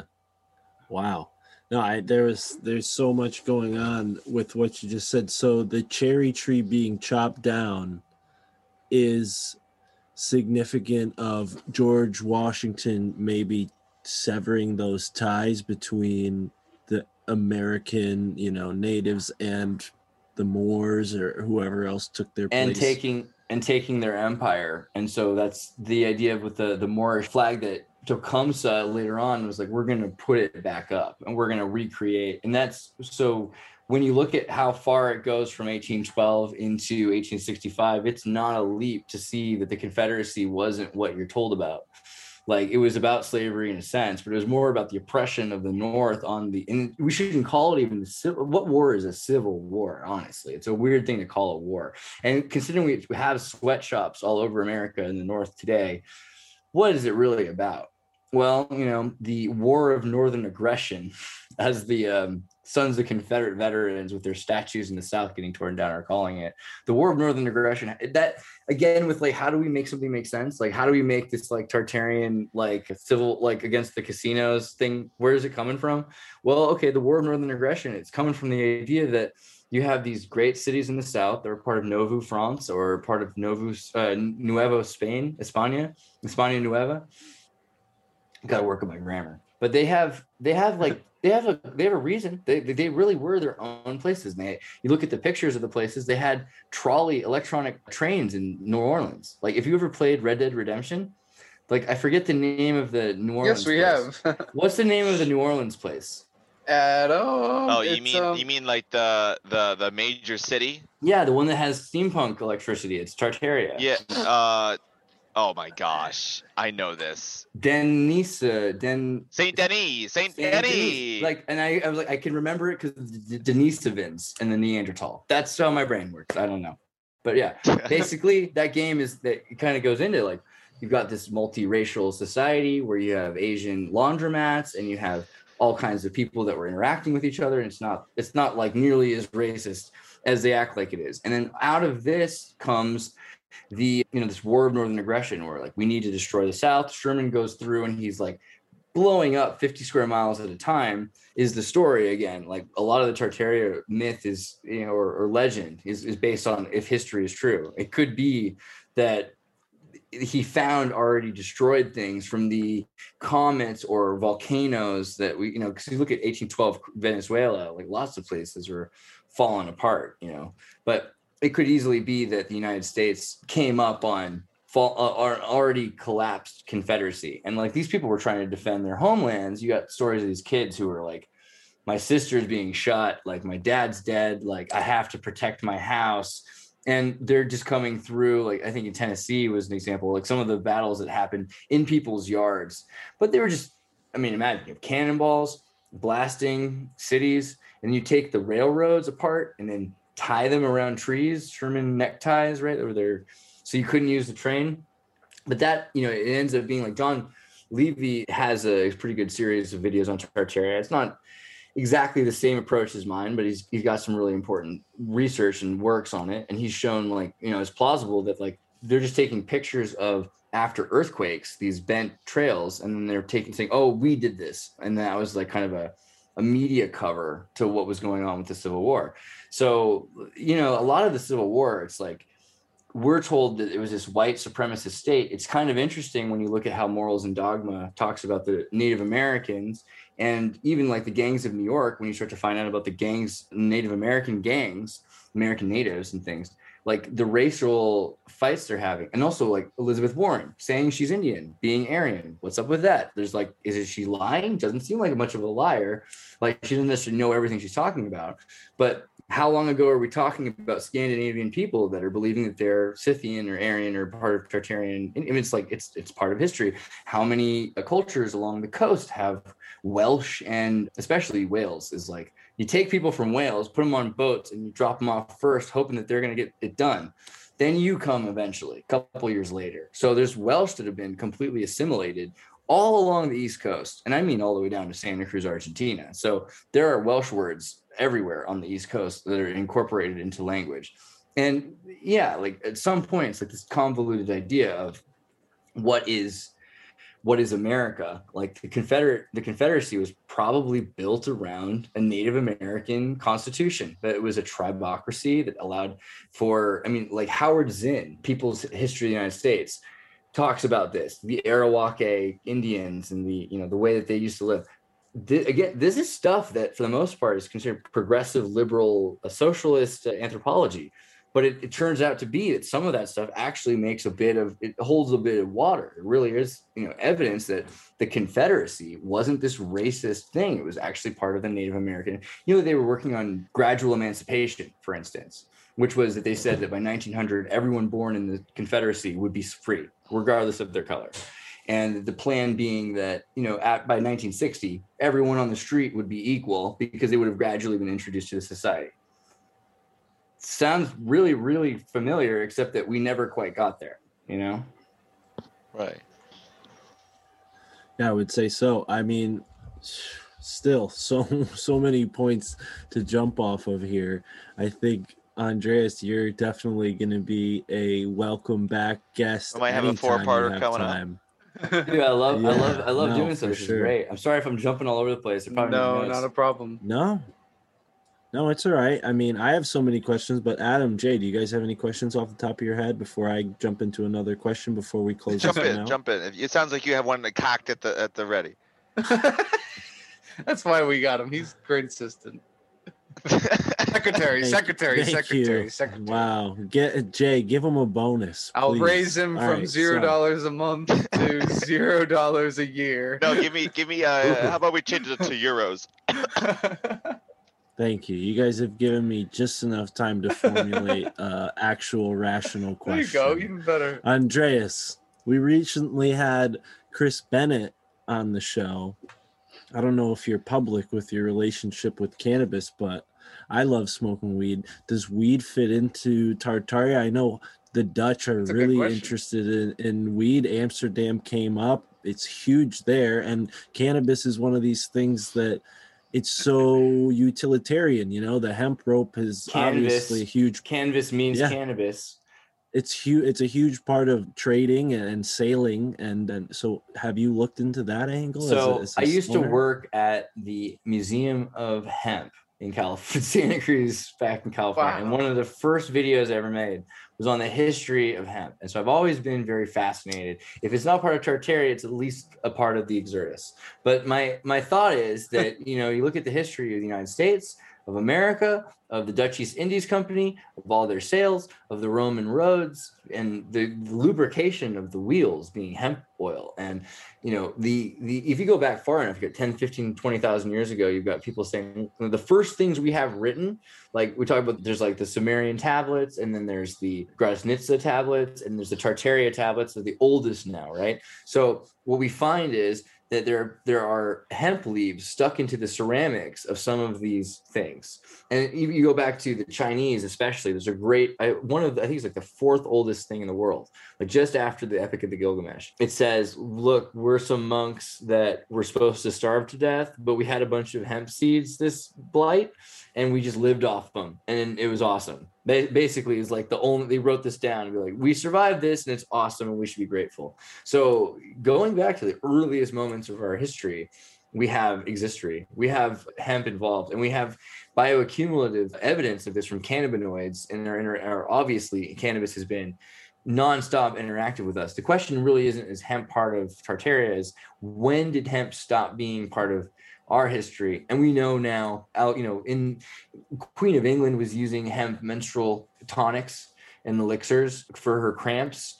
We know that in America, in drugstores and in before pharmaceuticals, when you had soda fountain shops, that you could get hemp tonics. What do you call that? The cannabis alcohol? Tinctures were heavily available. And so they were very common in the Victorian period. When's it end? Well, you got William Randolph Hearst and his nephew, Jay Anslinger, and Anslinger's, actually his son-in-law or something like that from his wife, not his mistress. He doesn't like his wife. Like, he just did what he had to do, right? So, let's be real. So he sets up this thing for Mellon Brothers, who invented nylon. And so nylon is a petroleum product, and they can use that to really take over. And so also getting rid of the redwood trees, which is like, I'm from Santa Cruz. I'm super bummed out that redwood trees are ever killed, but like, they're like, you can like, in terms of environmentalists from all of my groups, I can get how they like a 400-year-old redwood tree versus you can get more people quicker. Like I love people, but like, can we please stop killing the redwood trees? But they used to just grow hemp. 6 weeks, you got 20 foot. You got the Eli Whitney hemp gin, which was the end of the reason for slavery because you wouldn't even need to industrialize workers to do menial tasks anymore with automation. So hemp is like core to everything for electricity, for like an entire sustainable society. It seems to me pretty obvious that that's what existed before. But we have to also be grateful that for 100 years we didn't have it because then they started working on kinds of chemistry we might not have. And we've learned about liquid crystal polymers, the only kind of polymer that really makes sense, like Vectran for spaceships, which will now in the next century be made out of hemp again. But yeah, I mean, again, canvas, the Constitution's written on it. George Washington grew it. Thomas Jefferson smoked it. I think we all know. Like, it's pretty much the most important plant. And there's different kinds everywhere. North Korea, they can't buy cigarettes. They end up smoking hemp that they grow on the side of the road. So yeah, it's been there for us forever, and it's a respected substance for sure. Yeah. Wow. So keeping with this theme, I mean, I hope you have some time here. We're almost at 2 hours, so we'll cut it off at like 10 o'clock. Is that good for you? Yeah, no, this is cool. I mean, actually, It's nice to talk about because I don't get to talk about some of those things. I used to work for Women and Men Medical Marijuana, WHAM, in Santa Cruz, which was the first Santa Cruz dispensary before they went full on medical. And it was like illegal at the time. We had to do it secretly, but it wasn't for me. It was people who had like AIDS or cancer and they were dying in the hospital. And we were figuring out like back then, like, can we make a coconut oil tincture, put it into capsules and feed them these so that they don't die from the chemotherapy. And I know dudes that were about to die in like 2003 when this was going on that are now 2006. They're now like, they're still alive and they can eat because cannabis came in, they didn't have to keep taking morphine. And so, it's probably one of the other craziest things. It's like the world really needs this. And it's so incredible, like to see how many people have suffered literally from cannabinoid deficiency, honestly. Yeah. Well, that's the message. Chris Bennett, former guest on the show, he's been a guest on Higher Side Chats, which I think you're going to be on your shoe-in for a Greg Carlwood interview. I think he's definitely going to be interested. But either way, Chris Bennett was saying that exact thing, like hemp is the healing of the nation. We can replace, all of this, wasted arbor and use hemp instead and keep these old growth forests, the last of the ones that we have, and encourage stronger forests from the ones that have already been destroyed. And keeping with this, going back to the guests, because I love the synchronicities that are happening in this conversation. You mentioned space and you're talking about the timeline. We talked to Ari Aselin, who has a lot to say about the timeline as well. His website Paradigm Threat is really interesting. I hope you check it out, Andreas, because I think you'd be interested in it.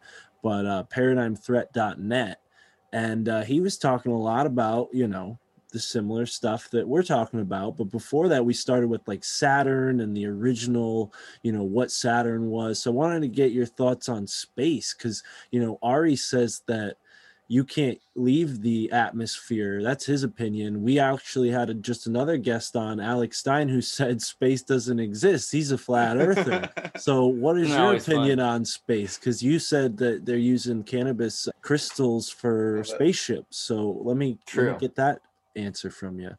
Well, okay, gosh, there's so many places with that. That's actually a lot of things at once. But let's see. Back in school, I was like, I don't want to graduate ever because I don't want to have a job. So I kept going to school forever, and I kept doing it until I got to nanotechnology. And then they were like, "Oops, now we're gonna make you graduate so you can go intern at NASA." And what they wanted me to do was I did graphene laser ablation, where you like laser carbon to make photovoltaic cells, and PAR density research, because I was really interested in cannabis. And I thought that, with PAR is photoactive radiation, you can study the different spectrums of lights, and you can be like, I could use this amount of 200 nanometer waves and it'll do this. And so I was figuring out like, well, this causes sugar growth, or 600 nanometers can really affect the vegetative growth. And you can imagine, and I was like doing crazy experiments and also hypothesizing, because for science you kind of have to, like, well, what would happen?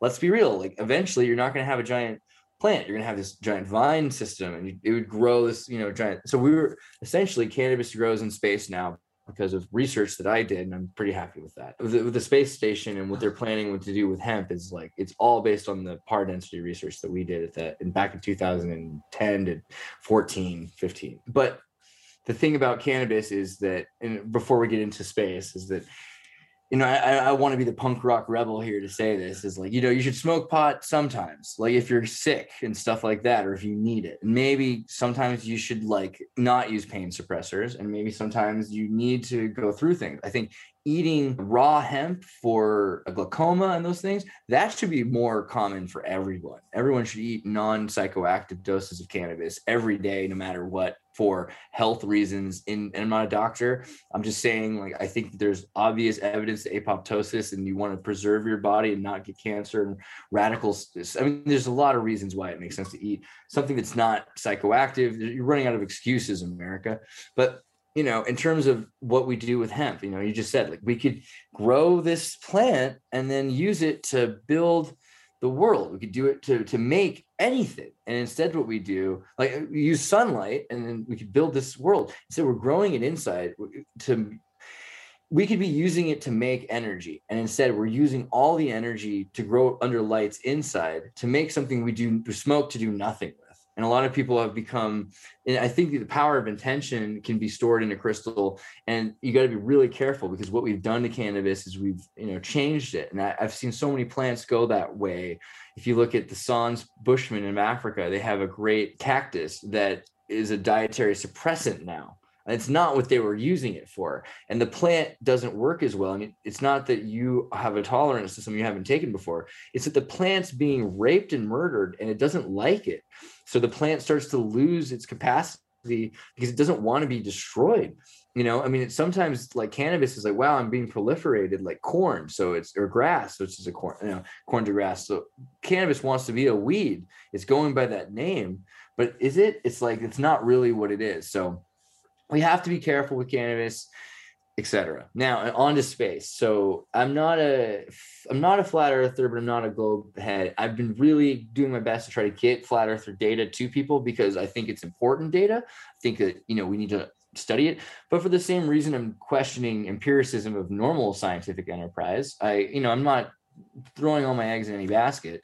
And I certainly don't like the removal of the subject of space and aliens, because that's kind of like the demons thing. You want people talking about demons. You want people aware that there could be demons, there could be angels, but there could be demons, and that they could interact with you. And so for people that believe in flat Earth, it's fine. And there's a lot of really important things to question there. I think it's important to research, and you should look into it a lot. But to use it as an excuse not to look into space, to use it as an excuse not to look into contracting with extraterrestrial or infra-dimensional beings that could be working with, like the idea of light being grays in the radio waves. It sounds very Catholic, Jesuit, demon exorcism thing to me. So I'm not ready to let go of that idea. Whether it's outer or inner space, though, what I've found is that people that believe in space are like, well, it's harmless, for the same reason. They're like, it's so far away that it's never going to interact with us. By the time it gets here, it'll be dead. So, you see a lot of people on Rogan saying stuff like that. They think that space is not a threat, even though they kind of believe it's probably there. It's just so far away that we're safe. I don't like that either. So I think everything is holographically stacked on top of itself. In the space-time foam is the Michael Albert holographic universe kind of model, electric universe theory. 3 brown, 1 blue. The math channel on YouTube has a great video on what happens if you had pi, the number, in a flat plane. And what happens is you have a delineation that is exactly the number 3 times 0.141596.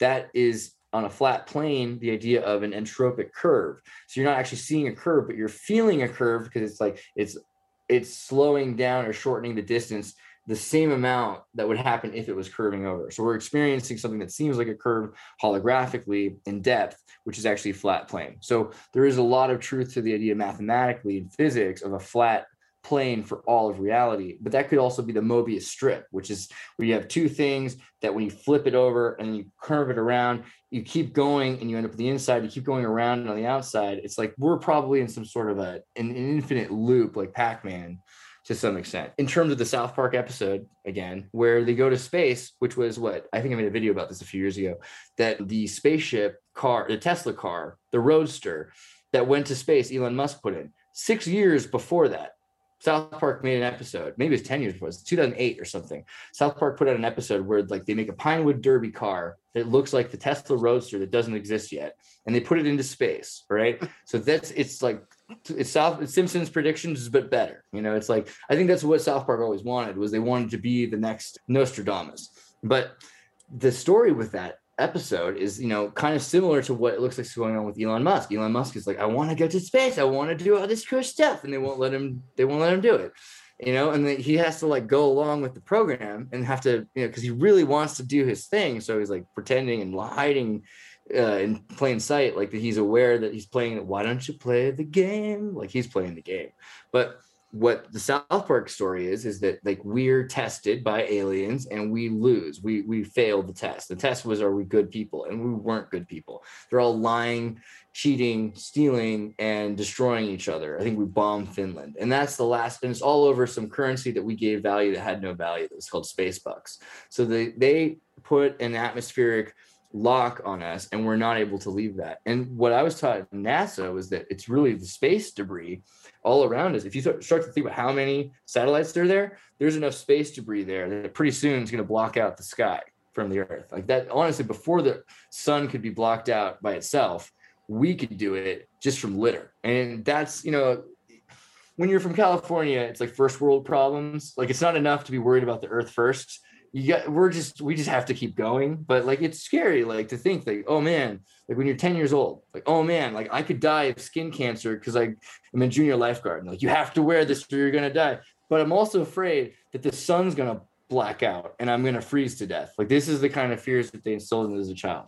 But with the space lockage in 2012, you know, 2008 to 12, they were telling me that we were pretty sure that the moon's inside of our atmosphere. And then I started making videos about it. Now they've pretty well admitted, I think it's actually just accepted fact on like TV and stuff, however that works, that the moon is inside of our atmosphere. And so when you start to look at it, yeah, like this is what flat earthers are talking about. There's something weird about space, the way that they're explaining it. It's not accurate. It's not like the way that they're modeling it. There's something that we need to look into about that. Having said that, I think that's we're about to do whatever sort of demonic bridge like that they're talking about, that Xenu Scientology thing, whatever it's going to be, globe or flat earth, like we're about to make some sort of a contact. And so many people aren't prepared for that because of this. But the last 100 years, it seems like we've been, you know, the story about bombing the firmament and the Bikini Bottom, where SpongeBob is from. There's a crazy conspiracy theory. Atoll. Yeah. The idea that SpongeBob is a nuclear test site. There's a weird theory on that on the internet, actually. I should look into that more. But yeah, they were trying to make a hole in the firmament. It's a story. You know, some flat earthers say that like the Epic of Gilgamesh or the Seal of Solomon story. I think it's the Epic of Gilgamesh. They talk about the trying to make a hole in the sky, which leads to Noah's Ark. The flood is like from a hole in the firmament. The idea of space being water, which is what like Thales of Midias thought in 539 BC. Which is the year of Columbus. Well, Columbus Day in 539 BC was actually when Cyprus created the Human Rights Declaration and freed Jerusalem and freed the Persian Empire, right? So we have all these links to 539 BC. Also, there's a lot of people at that time who, right before Pythagoras, they believed that the world was flat and that it was on a plane and it was space was water. And so that kind of to me is a very interesting aspect, this idea that it's not an inside out vacuum, because it is pretty weird to believe that we're bats hanging everywhere we go is upside down all the time. And we think we're not. And then that if you get outside of this, it's an inside out balloon, you know, because like all of a sudden you're like, where there's no wall because these things are the walls, but we're balloons inside of a vacuum. it's clown land. It's clown theory. It's clown physics. It's the opposite physics. It's cool, but it's a weird idea that would be what the universe is. And then even just the idea like of Newtonian, the sun and the moon, they're, completely different sizes, and they're completely different distances from each other, like completely, like really far, really big, really small, really close. But somehow science has made them look just about the same, so that you have to know that God is lying to you and that everything you're experiencing is just a lie from science. And that's if that's true, man, that's the weirdest conspiracy theory of anything. Yeah, no, I mean, I had a very close friend last year who wholeheartedly believed in flat earth. Her whole family did.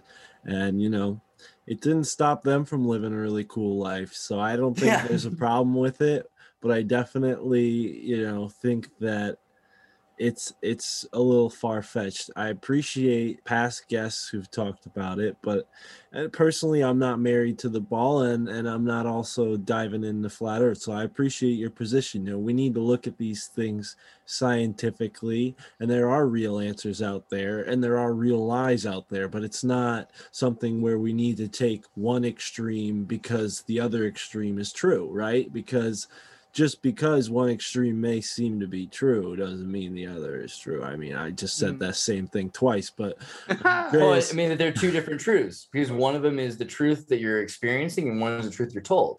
And so, experience and expertise, they're all the same. If you're an expert, you have experience in something.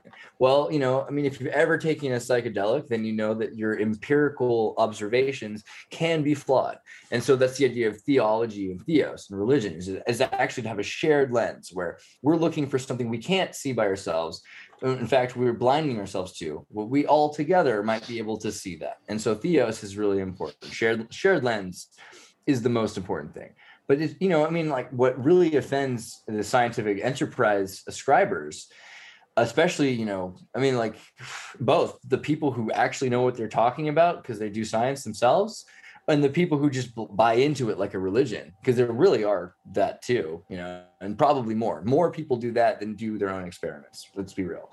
But it doesn't matter because they're trusting in experiments. They think these are really good experiments. You should be able to trust in them. Well, it offends them, the idea that someone would reject other people's experiences, and they think that you're a danger to the scientific method. But really, a lot of what they're trying to do is do their own experiments and measurements. And so there's a benefit to that, and you want that to happen. But neither one is completely without fault, because you can't see the nose in front of your face. You need a mirror to see your own eye color, like, et cetera. There's all kinds of metaphors, and you're going to need to work together sometimes. So I think the main benefit is it should help really diligent scientists that were trying to research stuff to be aware that, like, we haven't proven certain things when we haven't. Like, sometimes scientists believe in things and it's okay, but it's not science. And we need to know that so that we can be more accurate with what experience and measurements, metrics, and every kind of test, verification that we do. Yeah. No, I mean, that's a beautiful way to close it off. This shared lens thing, I think, is a very interesting metaphysical concept. I'm still new to it. It's the first time I've heard it put that way. But I didn't think that I'd be interviewing a guy who helped make pot growing in space a possibility. Like, I never thought it was that cool until I said it. And I was like, wait, that's not so bad, actually. That's actually pretty profound. I think you should have your own brand of pot called like Space OG. I had in Zertis OG. 2015 in the best strains, one of the top 100 was Andre Kush. So there you go. And I still, if you like Sirius Constellation, look into Sirius Resins, because we do some. I've been involved with the crystal extraction of THC just on the chemistry level, for years. I'm all about it. All right, what a great plug for those of us in the legal states. Connecticut's not quite recreational yet, but we're on our way. New Jersey just made it recreational, which is cool. They're not too far, and I went to Mass not too recently and got this Tahoe OG. You probably can't see it because of the light, but Epic. not bad. It was pretty good. Shout out to Sierra Naturals, I guess. But can you guys hear my fucking dumb dog? Oh, yeah. I barking? do, but is it Oh, that's yeah. I thought that was the shout out. Oh my god. Next shout out is to dog treats. Yeah, this guy's nuts tonight. But anyways, Jay, Adam, thank you for joining me on this interview. Oh, this was Zertis, interesting. This was hella Thanks fun. so much for having me. This was a lot of Andreas Zertis, dude, you ruled, man. Mark is bananas. Okay, this guy's losing his mind. Don't listen to him. Crazy for feeling so lonely. I am crazy.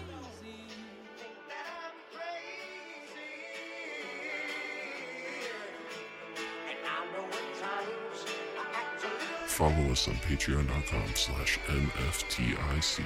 That's patreon.com/MFTIC.